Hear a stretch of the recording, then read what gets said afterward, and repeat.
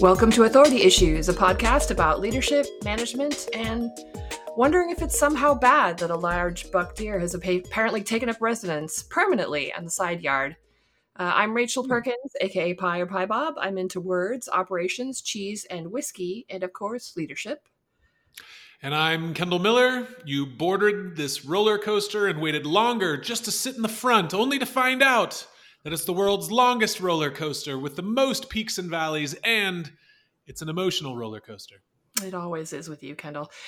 Today on the show, we're talking with Ilan Rabinovitch, former Senior Vice President of Product and Community at Datadog and founder at the Scale Conference. Thank you for joining us today. Yeah, glad to have you here, Ilan. Thanks for having me.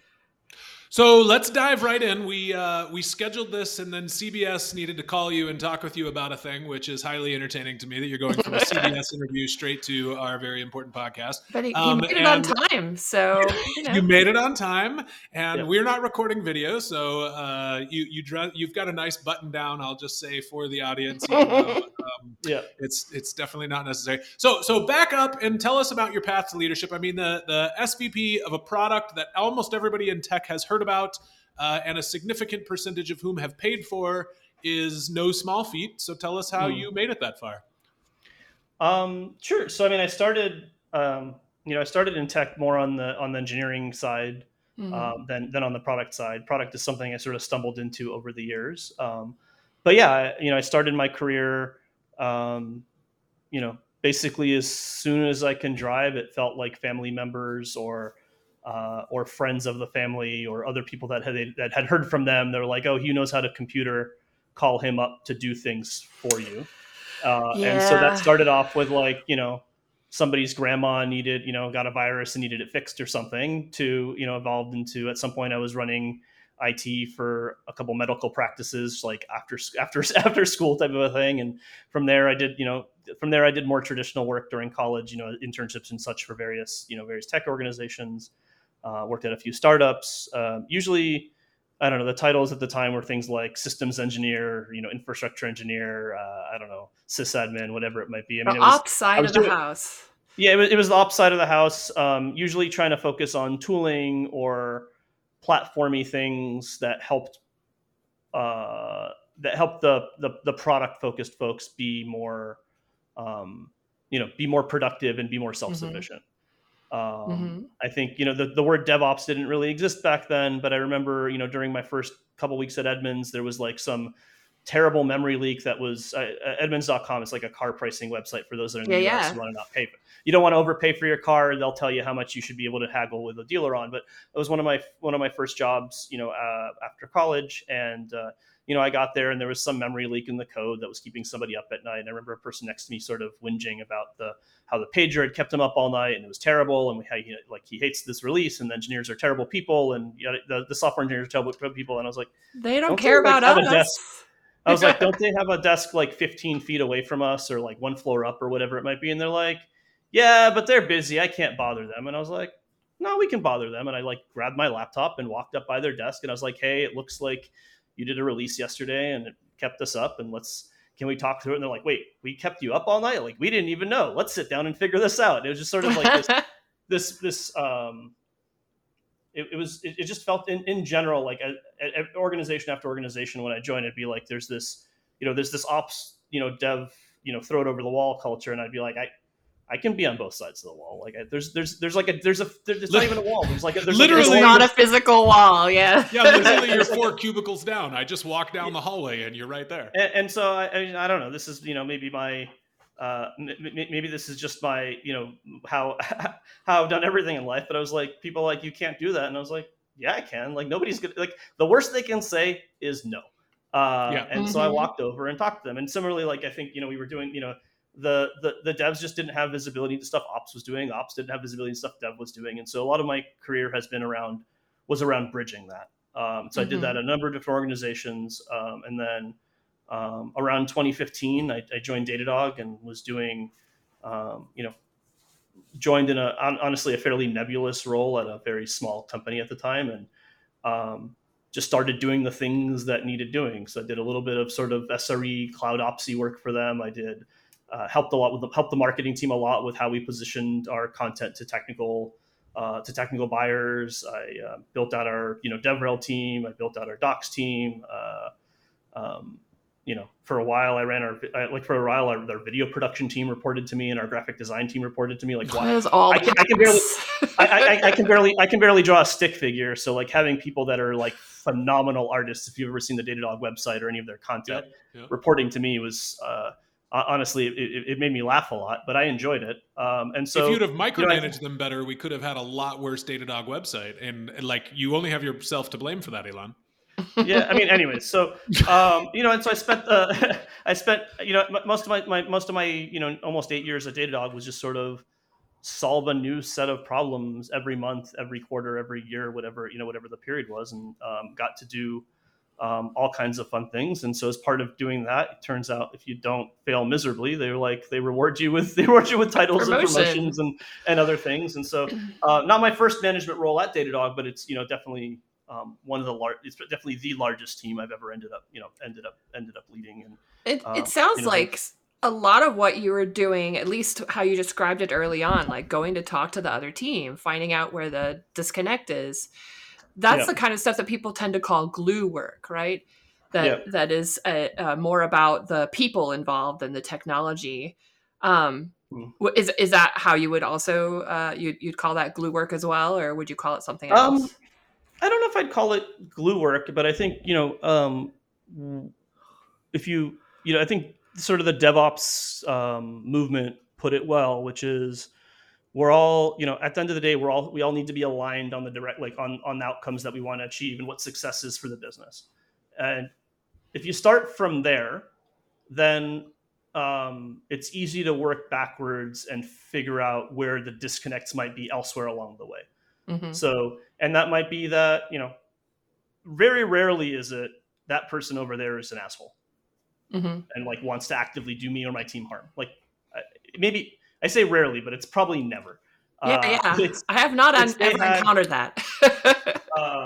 And that's true. Even like, I mean, I remember being in, I won't name the company, but I remember, there's this, like at some point we found there's some incident. We're like, what the hell's going on? And it's like, well, the power under some random engineer's, desk went out, and it turns out that production in some form makes a call back to something that's running on a desktop under his, desk that he turned his Classic. So happy. And you're right. And it's, and so the first reaction from all of us, the visceral reaction, especially from folks who are carrying a pager in operations, trying to figure out what the hell's going on and getting yelled at by executives about why, we can't make money right now, is, man, it's that guy again. He's doing bad things. He's a bad human being. Why can't he just be better? And it's not that. The reality is, like, we made it too hard for him to get the infrastructure he needed in production. So he made it himself. And he needed to get something out by a certain deadline. So, like, he made a thing run under his desk. And, like, on the one hand, I want to reward his creativity because, like, the solution he came up with is, like, was genius hacker level. On the other hand, I want to, like, slap his wrist a little bit and say, like, hey, I'm glad you solved the business problem, but why didn't you immediately come back and say, hey, I solved the business problem with a patch. Let's make this product ready. Yeah. How do I take my finger out of the hole in the dam and like we replace it with like an actual fix. And so, right.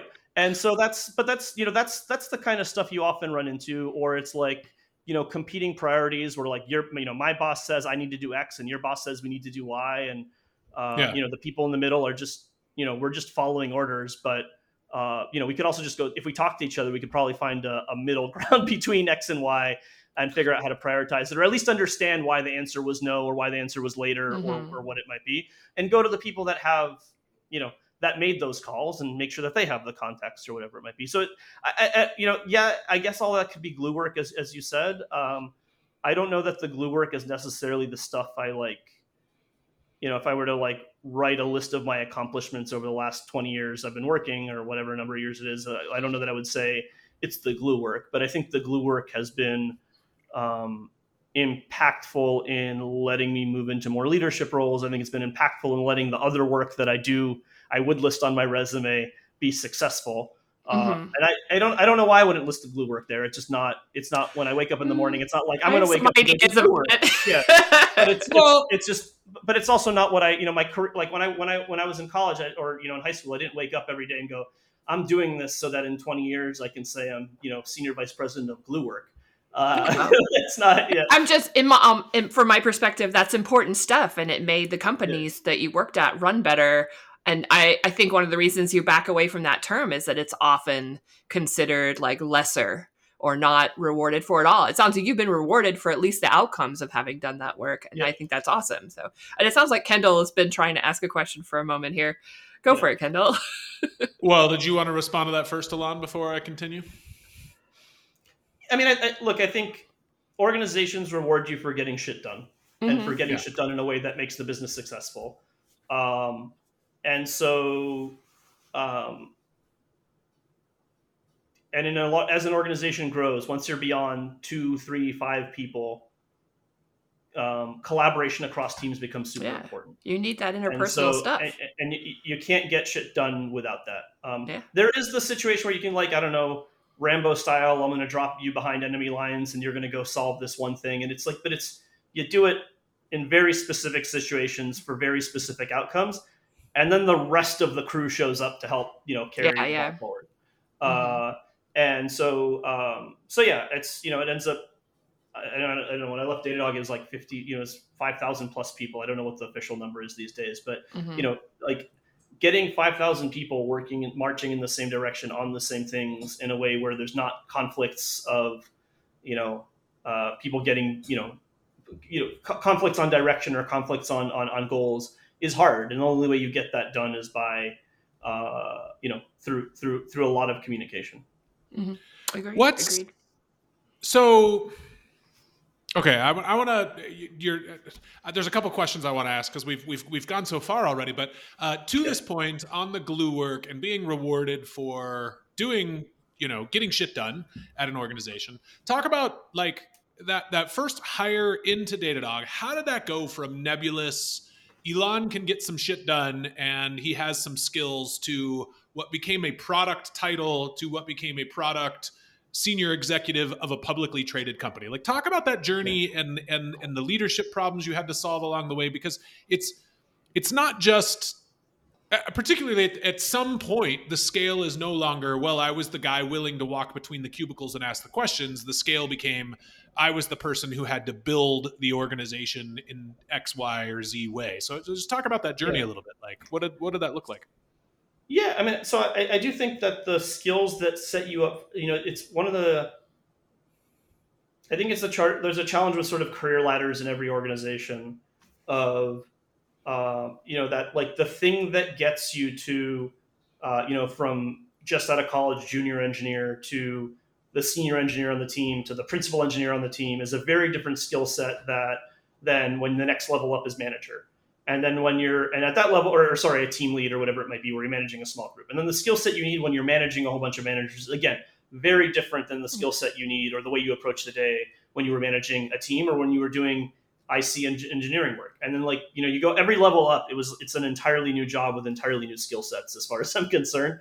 And I don't know that any it's like when I don't know, if you're learning a martial art and you go from like the white belt to the yellow belt to the green belt, like there's like a set of skills that you've probably built out at each point that provide you the foundation for the next level. The incremental improvement you need to get to the next thing. Yeah. Right. Yeah. I in general, I don't think that that's true in in like between entry level management to mid level management to senior level management to executive. It's significantly different along the way. Like there's some similarities as, in the higher tiers of that, I would say. Yeah. It helps to know about how the rest of it works, but yeah. And it helps to know because if I want, if I expect my manager to do something or my HR team expects my managers to do something, I need to speak the same language that they're speaking so that they, and I need to know how they go about doing things or how I would have gotten about doing things if I was in their role so that we can have a real conversation about it when it comes time to setting priorities and goals and, and such. But it's not the same thing. Like if you're like in a visionary leadership role, it's very different than a hands-on management role.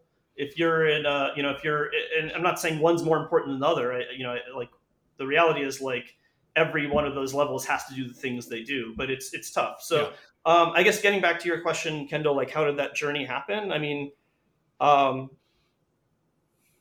slowly and organically. I don't have a good answer. Like I don't. I mean, Datadog was a growing organization, and so a lot of it was. You grew with it, yeah. A lot of it was growing with the organization as it happened. It was taking on roles that I was, honestly, probably unqualified for, and figuring out how to become qualified for them very quickly. I was going to ask, did they like help you out with training or anything? Did you? Because I mean, they kind of were apparently there to grow you. They were like on that trajectory with you, and were the investment in you. I mean, there were resources along the way. I think my manager was very, I reported into somebody that was very supportive of my career growing. And, I think a lot of it comes down to at an early company like that is, one, it's just building trust with the leadership team. Like if they trust you, you're like, they're more likely, like they're going to look for people that they trust to take on hard problems because they, they can't, these are likely things that they used to do themselves every day, and they have to scale themselves out. So they're going to look for people that they trust that have the same, maybe that I would do it the exact same way as they would, but that I have the same sort of philosophy on the company or whatever it might be, and that I'll embody their goals, or at least I think that's part of it. So one, it's important to sort of build that trust, build those relationships. And then, I think the other thing they look for is people that have sort of been, to steal from Amazon's principles, people that tend to be right a lot. I don't know what that, not always, right? It's not like you can't fail, but they're looking for people that are, that are batting, that are not like 50-50 chance of success or failure. Cause they're looking for a track record of like, got things done, didn't break too many eggs as they were making the omelet type of a thing. And they'll give you that. And now that's going to be very different. Like if you start today as a, I don't know, SE1 or whatever the lowest role is at an Amazon or a Google or a Microsoft, getting from that role to getting, to being, I don't know, Satya Nadella. Yeah. Unlikely. It's a very different, it's not impossible, but I'm just saying it's a very different road than doing it at an organization that's growing with you. It's a lot more structured, right? They've already set up the progression, and they expect certain things from you. Yeah. Honestly, I think if I joined Datadog today, I don't at the level I joined when I joined, I don't know that I would like that there's something inherently about me where they're just like, it's been 8, if I started the 8-year journey today. Yeah, it'd be real different. I have with the organization where it is now. I might not be the person that ends up in that role. Honestly, probably wouldn't be. Like a lot of it is not. A lot of it is right place, right time, as much as it is. Oh, totally. Right skill set, right absolutely. And the people that you want in an organization when you're 50, 60, 100 people is also a very different set of skills and a very different mentality than what you want at a 5,000 person company or a 10,000 person company or a 100,000 person company. So I want to ask you about that though, Ilan. I have a specific person in mind that was in a leadership role as an organization continued to grow and, promoted from low level up to more senior level, up to executive level. And then the organization reached a certain point where they were saying to me, like, I don't know that I have what it takes to take us to the next phase. And, my encouragement to them was like, hey, look, part of this is I'm a white man, but I would never say, I don't know that I can do that. What gave you the confidence to say, well, I'll step into that and figure it out, or versus say, hey, everybody, Datadog CEO and execs, I'm probably not the right person to be in this. I've never done this before. You probably shouldn't consider me. Like, why did you just continue to step up?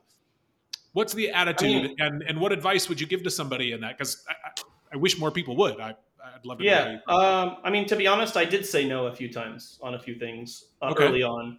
And they just came back and asked again. And eventually I was like, you know what, this is a good career. Like it's probably a good career opportunity for me to learn these other parts of the business, not just what I was already doing, not just what I'm already, not to have an ego about it, but things that I thought I was good at. Yeah. And I was like, okay, I got to stretch a bit and like learn new things because it's good. It'll be good for me career wise. And I'm glad I did it.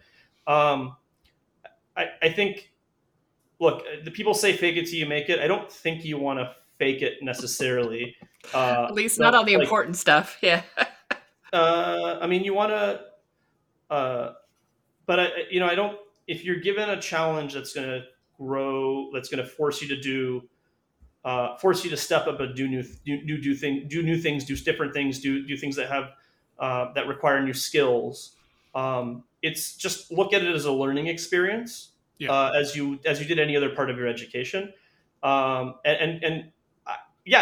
think more people should do it. You also have to be ready for you might fail. And you might go back to whatever role you had before, or that role might not be there anymore, and you might have to go do that role somewhere else. I have a question here, which we haven't asked anyone this question in a while, but I want to know. So you had been a team lead and stuff before you got to Datadog. I think you'd had leadership roles where you were officially in charge of people, but I don't know if that necessarily means you had the HR leadership aspect of it, where you get to decide their promotions, their money, whatever higher level things. But I had done that before Datadog, just again at very different scales. I was managing, I was maybe managing one tier of managers or one team of team leads or ICs, but it wasn't when you're.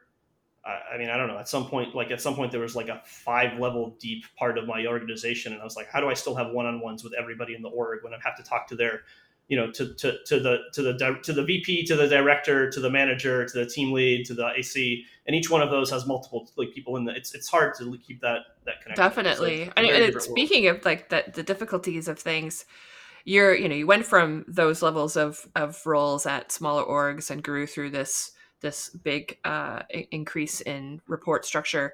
What has been the hardest and or most embarrassing lesson you've had to learn to get where you are? It sounds you've worked through all these. You were promoted or offered promotions, and on some occasions declined them for a while until you felt more capable of moving into the roles. How did you know? Did you have things happen that you learned from that were important for your progress? I don't know that it's like I said no, and then I went away for a while and like trained really hard and then came back. Went to the dojo. And now I can wield that katana better than I used to, so we can have this battle. Like that's not what it was. Oh, okay. I think it was more just realization that two things. One was that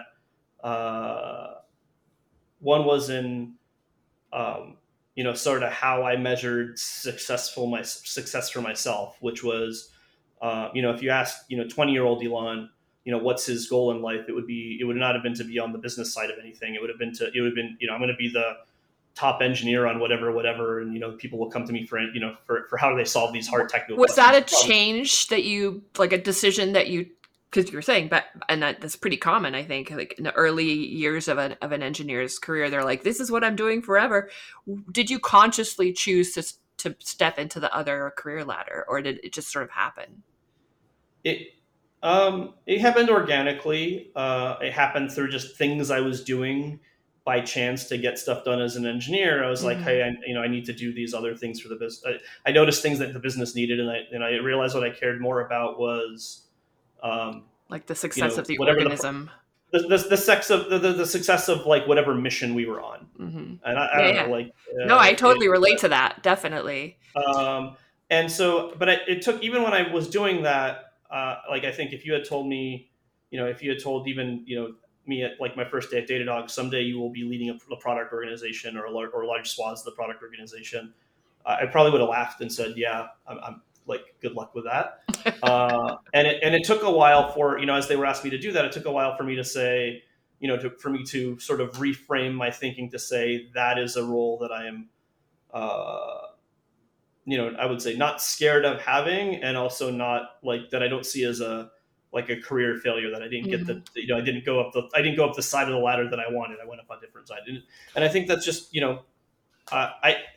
there wasn't a moment at which I could say like that was the reason I did this, and that's the day I decided I'm going to be on the product side and not on the engineering side. It was a slow, sort of gradual progression. And if it wasn't at a company like Datadog, it probably wouldn't have happened. Yeah, I mean, understand that. Yeah. Well, finish that what thought, and I have a question. Yeah. What I mean by that is, if it wasn't at a company where I had a strong sort of affinity with the products that we built as a former customer and former user, and it being sort of a space that I was deeply passionate about as a practitioner, I probably wouldn't have succeeded on the product side as a leader, because I would have spent, what I was able to do was take all of that sort of years of experience and use Domain it as knowledge. Yeah. and domain knowledge, and use that as sort of a stepping, like a, I don't think it was a crutch, but like as a crutch, basically, like as I'm learning the business side of the house, I already know I have a sense of how the other pieces fit together and what they are and where they are.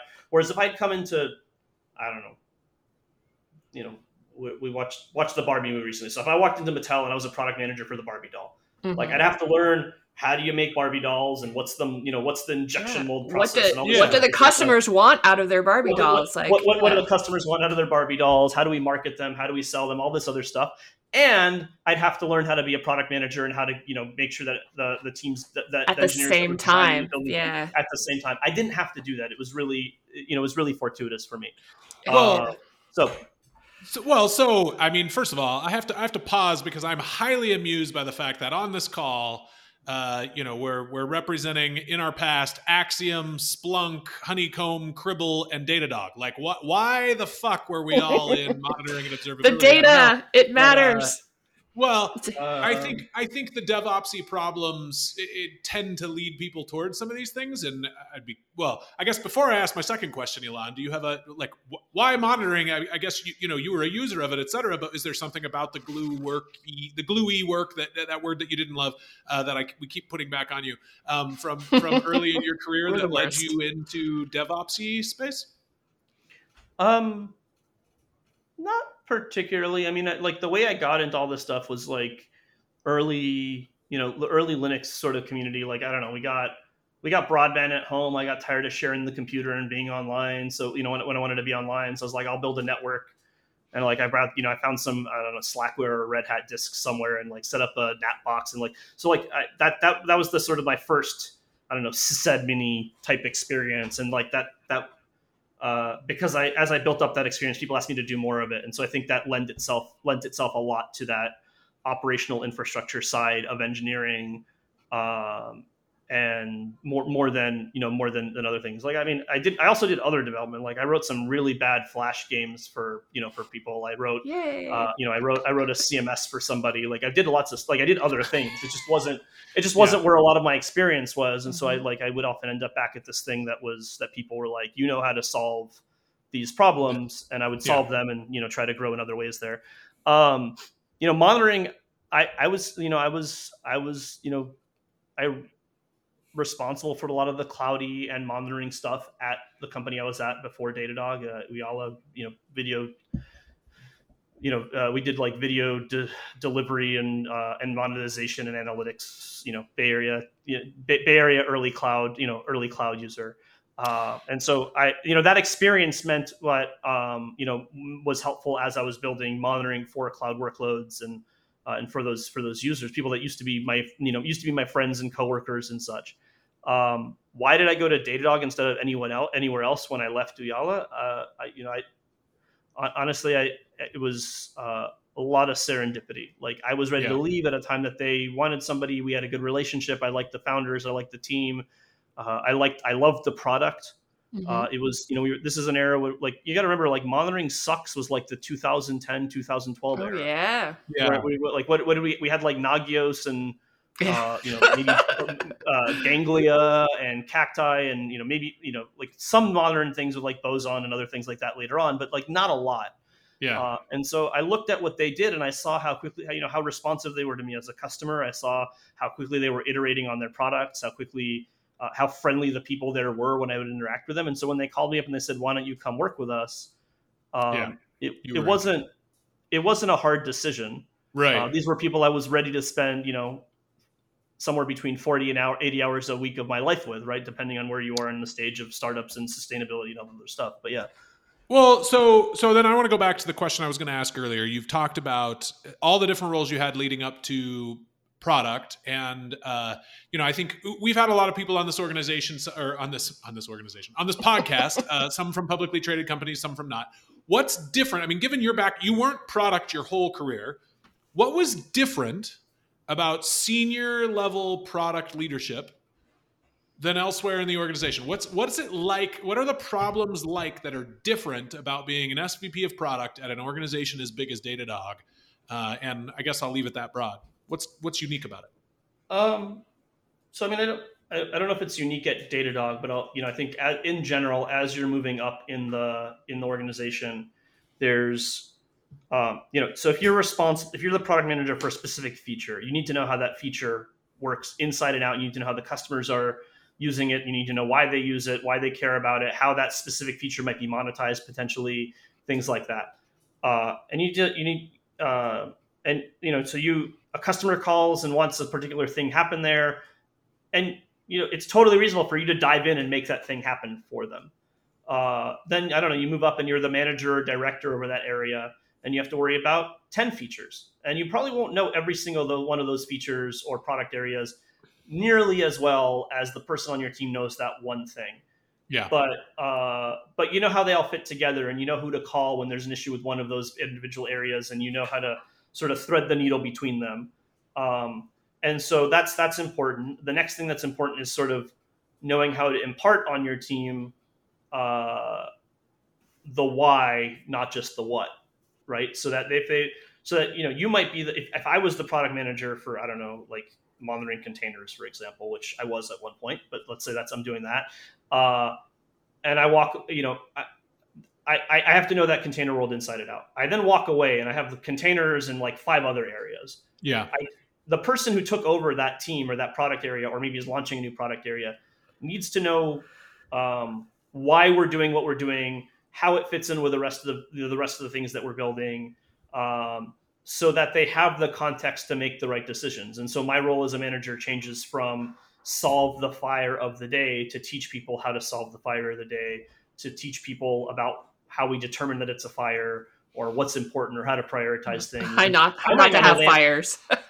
Yeah, or how not to have fires. I mean, there's always stuff that comes up, but yeah. And I good, it's a good analogy. It's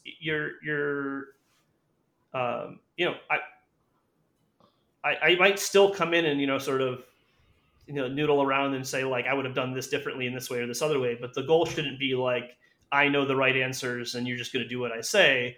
It's a pretty common failure mode, honestly. It is, and I'm to say that I am sure that I did it many times, and if some of my old team members listen to this podcast, they'll probably be like, call us up and tell us. I can't believe he's saying that. But like that's the like I think the most important thing is helping them is making sure that your organization and your team understand what success is and why we've defined success in that way, and like context. Otherwise if it's just it's without all of that context, it's hard. Like if they have all that context, then they will you can probably get them to a spot where they would make the decisions you would be like maybe not exactly the decisions you would make, but like decisions that you would be proud of or you'd agree with, or that like culturally make sense or product wise make sense because they understand the strategy or the direction.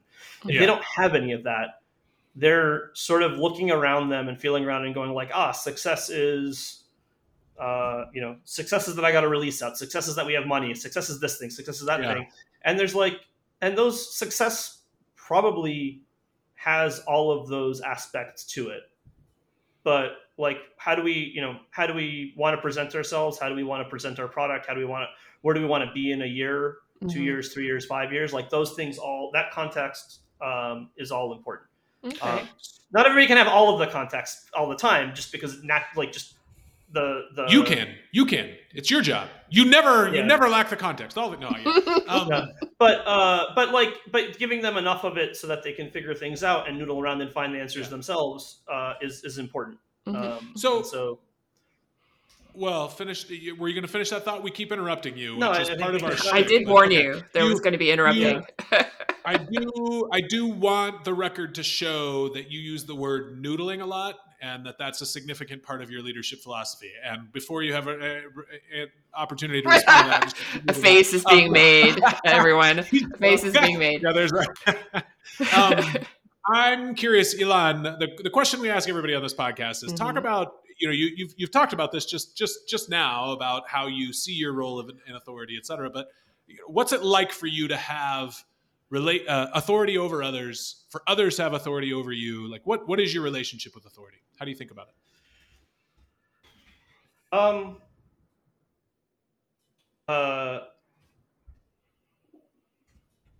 Well, let me try and lead you into this a little, because something you were talking about earlier may impact how you enter this.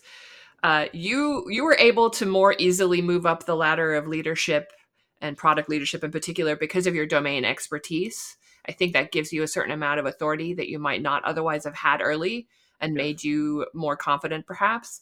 So in relation to that, how do you feel about the authority that you have over others? And then when others have authority over you, like CEO, the board, how do you feel about that? How do you like to be told what to do or not? So in general, I like I like to talk about what problem we're trying to solve, and then I'll go and like let me go away and figure out how to solve it. And I might come back and we might have conversations about how I solve, like I think we might do it this way, or I think we might do it that way, or I might just do it. One of those things. But like if you hired, I think it's often challenging for like when you hire somebody as a leader. You have to let them lead. You hired a smart person for that. And it's different at every stage of every level of the organization, sort of how much sort of rope you want to give somebody to hang themselves with, I guess is sort of the metaphor people like to use, I guess, or how much, breathing room they want to give them. So like, that's how I prefer. I'm not a huge fan of being micromanaged and told like the command and your control. job is to walk. Yeah. Like command and control. That being said, everybody needs to be managed differently. It depends on their style. And I've had people on my teams over the year, like I had somebody early on in my management career, like I realized that, probably not the healthiest manager, sort of report structure, but there was somebody on my team very early on who, the way to motivate them to solve a problem was to tell them that problem was impossible to solve. I have definitely encountered that person before. Right. It's a sort of, psychological trick. But it was like, that was the only way to get them to care about something being solved. Otherwise they were going to go do whatever the hell they wanted to do. But you'd be like, this is impossible to do. You'll never succeed at it. I don't know, man. Should I give you this job? I'm not sure. Yeah. Can you do it? I mean, it's not, I don't mean it in that way, but like, not on a personal level, just like you can't possibly make, I don't know, EC2 do this thing or whatever it might be. And they'd be like, I'd come back a couple of days later and they're like, I solved the problem. There's other people that like me managed in the same way that I like to, which is go away, let me go figure this out. And there's people that want it in the middle. And so I think part of it is you have to just figure out what works for you and what works for your team. Mm-hmm. I am confident I have not always figured out the right thing. But that's my approach to it. If I tell you what's important and you're a smart person, you'll figure out the rest. Now I also show up and say, hey, I'm sure I've also showed up many, many times and said, I would have done this differently because of X, Y, and Z. And why didn't you do it this way? And we might have a healthy debate about it. Mm-hmm. And so the managers I've enjoyed most have been ones that were willing to, they're like, go do it this way. And I come back, I'm like, actually, that doesn't make sense. I think we should do it this other way. We can go back and forth for a bit. And I might convince them. Mm-hmm. Or they might say, Ilan, I'm the boss now. We've had our debate. I am the boss of you. I need you to go do the thing. And I'm sure I've done that. And I'm not, I can remember situations where I've done the same thing with my team. Maybe not in those words exactly, but that's, and that's okay. This is where I think I've referenced Amazon leadership principles once in this call. I don't want to do it too many times because I'm not exactly 100% aligned with it. But I think that that disagree and commit thing is important, right? Because at the end of the day, we have to, at some point we have to be like, look, this is how you don't have all the context. Right. You can't provide them with all the context. You don't have all these. Well, it's not that you can't. Maybe they just didn't get it. Sometimes you can't. Or maybe you try, or you can't. Whatever it might be. But we got to get this thing out the door. here's the way in which we need to do it. We've debated it long enough. Let's go. And I've had that move. I've had that managing up, and I've had that managing down. And it's hopefully you can do it in a healthy way, and people don't walk away pissed off. But sometimes they walk away pissed off, and it turns out this is a job, and we're not all here at summer camp to have a good time and be with friends. And sometimes you're gonna have a bad day, and then but the next day, hopefully, will be fun and better, and we go back to being, we go back to smiling and hugs. Well, so what's it like now, Ilan, having left Datadog, and you're still kind of a person of authority in the monitoring observability space because of the role that you played at Datadog? You're a well-known figure because of scale. You carry some authority with you, but it's different not being at Datadog anymore. What's it like being out of there? What do you miss that? Do you miss having that authority? Do you know what's next? Are you going to go someplace where you're the man in charge, or what's going to happen? So I haven't yet figured out what's next. I think this is sort of you rarely get like between high school and college, you got a certain amount of time off to go figure out what you wanted, like to go figure out life. Between college, maybe in your first job, if you were lucky, you got the same thing possibly. You don't really get that mid-career, or at least not by choice. You might get, I know we have a lot of, sort of friends in the community that have gotten laid off in the last, 6-8 months because of, whatever reasons factors, you might believe. Yeah, economic factors, whatever it might be. And so I think I'm lucky in that I made the decision that I wanted to go take some time off and figure out, what I want to do when I grow up. Not everybody has that. If you didn't plan for it, you're in a spot where you're like, you might not have. I know the first thing everybody says when you get laid off is like, you should take some time for yourself and regroup. If you didn't plan that far enough in advance, you might have financial pressures. Yeah. You might have, family commitments or financial commitments, or it might be that you have challenges. So I was able to plan this out. And so I'm taking a little bit of a break. I don't know what I want to do, right? Like I've never had a product role before. I don't know if I want to go lead a product team again. I don't know, it's been, on the other hand, it's been 8 years since I've, ran an engineering team. It's probably I don't know if it's the right time. I don't know if I should go back and, run an ops team again. Like I have to figure that out. And so that's sort of, a bit of self-discovery I'm doing right now. Cool. That's awesome. As far as, authority, look, it's really easy to identify with your job when you've had that job for a while, and when you care about the work that you're doing, and when you see your job as the mission in life, like that's how you're like, we're going to go climb. I don't know, like it's, pick your favorite movie where the hero is going on an adventure. If that's how you see yourself in your job, you walk away and you're like, what is my life without that adventure? Like how do I, I got to go back to living with the hobbits. I'm not going to go fight dragons every day. It's hard because you wake up in the morning and you say, where's my, what do I do? Yeah. What's the ring I'm looking for? And so, do I miss that? Yeah, I miss having that. But this sounds really healthy that you're finding out what you are without the capitalist overlayer of providing for a company. I will have to, I will land back somewhere at some point. But there was I set aside a specific time for how I wanted to do that, and we'll see where that goes. But yeah, I do miss it. I don't necessarily miss having authority over people in that regard, although I miss, I do feel like there was a moment where, I was like, I woke up one day and I was like, I wasn't, this is not necessarily how I feel every day, but I woke up and I was like, I used to be important, and now I wake up and, read a book and watch some Netflix and maybe rant on the internet. Like, what's the important thing I'm doing now? And you have to, it's a thing you just have to, that is not a healthy way to think about things, but it is I've talked to many leaders that have stepped away from organizations or missions that they've had, and they've had to sort of rethink about what's important. And it takes a while. It's a step along the way.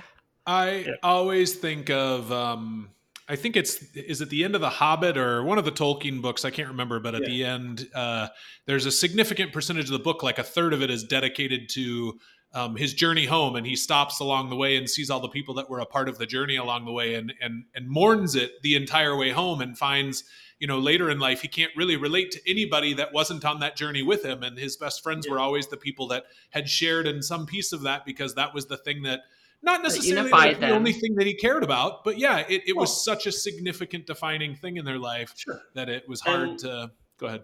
And that's definitely there. I think also, once you've been successful at one thing, everybody assumes you've got some really big next thing you're going to be successful at as well. And I don't say this as having an ego about it at all. I just think that's people create that ego for you, and they're like, oh, you had this highfalutin title at big public company. Where's the next place you're going to do big things? And you're like, I don't know. Maybe I want to go back. Maybe I want to go be a barista at Starbucks for the first time in my life. Like, I'm not saying that that's not an important role, or that's something that I've never I never had that experience. Maybe that's something I want to do. You might find it pleasurable. Yeah. Right. I don't think I think that's where, like I said, you have to take a step back and just sort of really evaluate what you want to do with, again, depending on the organization, that's like, Kendall, you worked at a startup. How many hours a week were you working as a leader at an organization? I don't want to talk about a lot. I don't want to talk about a lot. But a lot. So it takes time to read customer. Yeah. Into this time that you're taking off, and it's been a few months now. What are your hobbies? What are you doing? You had this interview with. You're getting politically involved. It sounds like. I don't know if you want to talk about that, but. No, I'll skip that particular topic. All right, but what else are you doing when you get up and you're like, "What am I going to do today?" Are you baking? Are you, what are you gardening? Are you? So I've been, my wife and I are getting to spend a lot more time together now than we have in the past, and that's nice. We've been doing a bunch of traveling. We've been doing a bunch of. Honestly, mostly traveling, and that's been a lot of fun. I got to visit, getting to visit family in places that I haven't seen, either because of pandemic or because of work, haven't gotten to see them in a while. So, and honestly, just taking it relatively easy, and not a thing that I've ever. And I think if you asked anybody that I've ever worked with in the last 20 some odd years, and what is Ilan doing at any point in time, their answer would never be taking it easy and not not working, not redlining it. So I'm trying to sort of get myself to a point where it doesn't have to always be on 100% of the time. I'm also working on scale and sort of rebooting the Texas Linux Fest and a few other things with friends and sort of in my hobbies. But it's just you're slowing taking it slow is really slowing it down a little bit, and we'll see. I'm sure it'll speed up again at some point, but I think I'm lucky in that I got a chance to do this. I don't know that I'll ever get a chance to do a break like this again until maybe retirement age or something like that. And so gonna give it a shot while I can. So we have to wrap up for time, Ilan, but tell us if people want to find you on the internet after this, where should they hassle you? On the X, formerly known as Twitter? So Twitter, I'm Rabinovitch, first initial, last name. I'm somewhere on Blue Sky and all the other social networks as well. Like, I'd have a hard time telling you what my usernames are there. It's probably Rabinovitch as well. Okay. Or come find me at the Scale conference in LA, March 14th through the 17th. If you're into open source or cloud native or security, like, it's a conference that a bunch of my friends and I started together 22 years ago, and it's still running strong. So we'll be there at the Pasadena Convention Center, like I said, March 14th through the 17th, and we'd love to meet some of the listeners there. Cool. All right. Well, thanks, Ilan. We appreciate it. Yeah. Thanks for having me. Thanks for having us.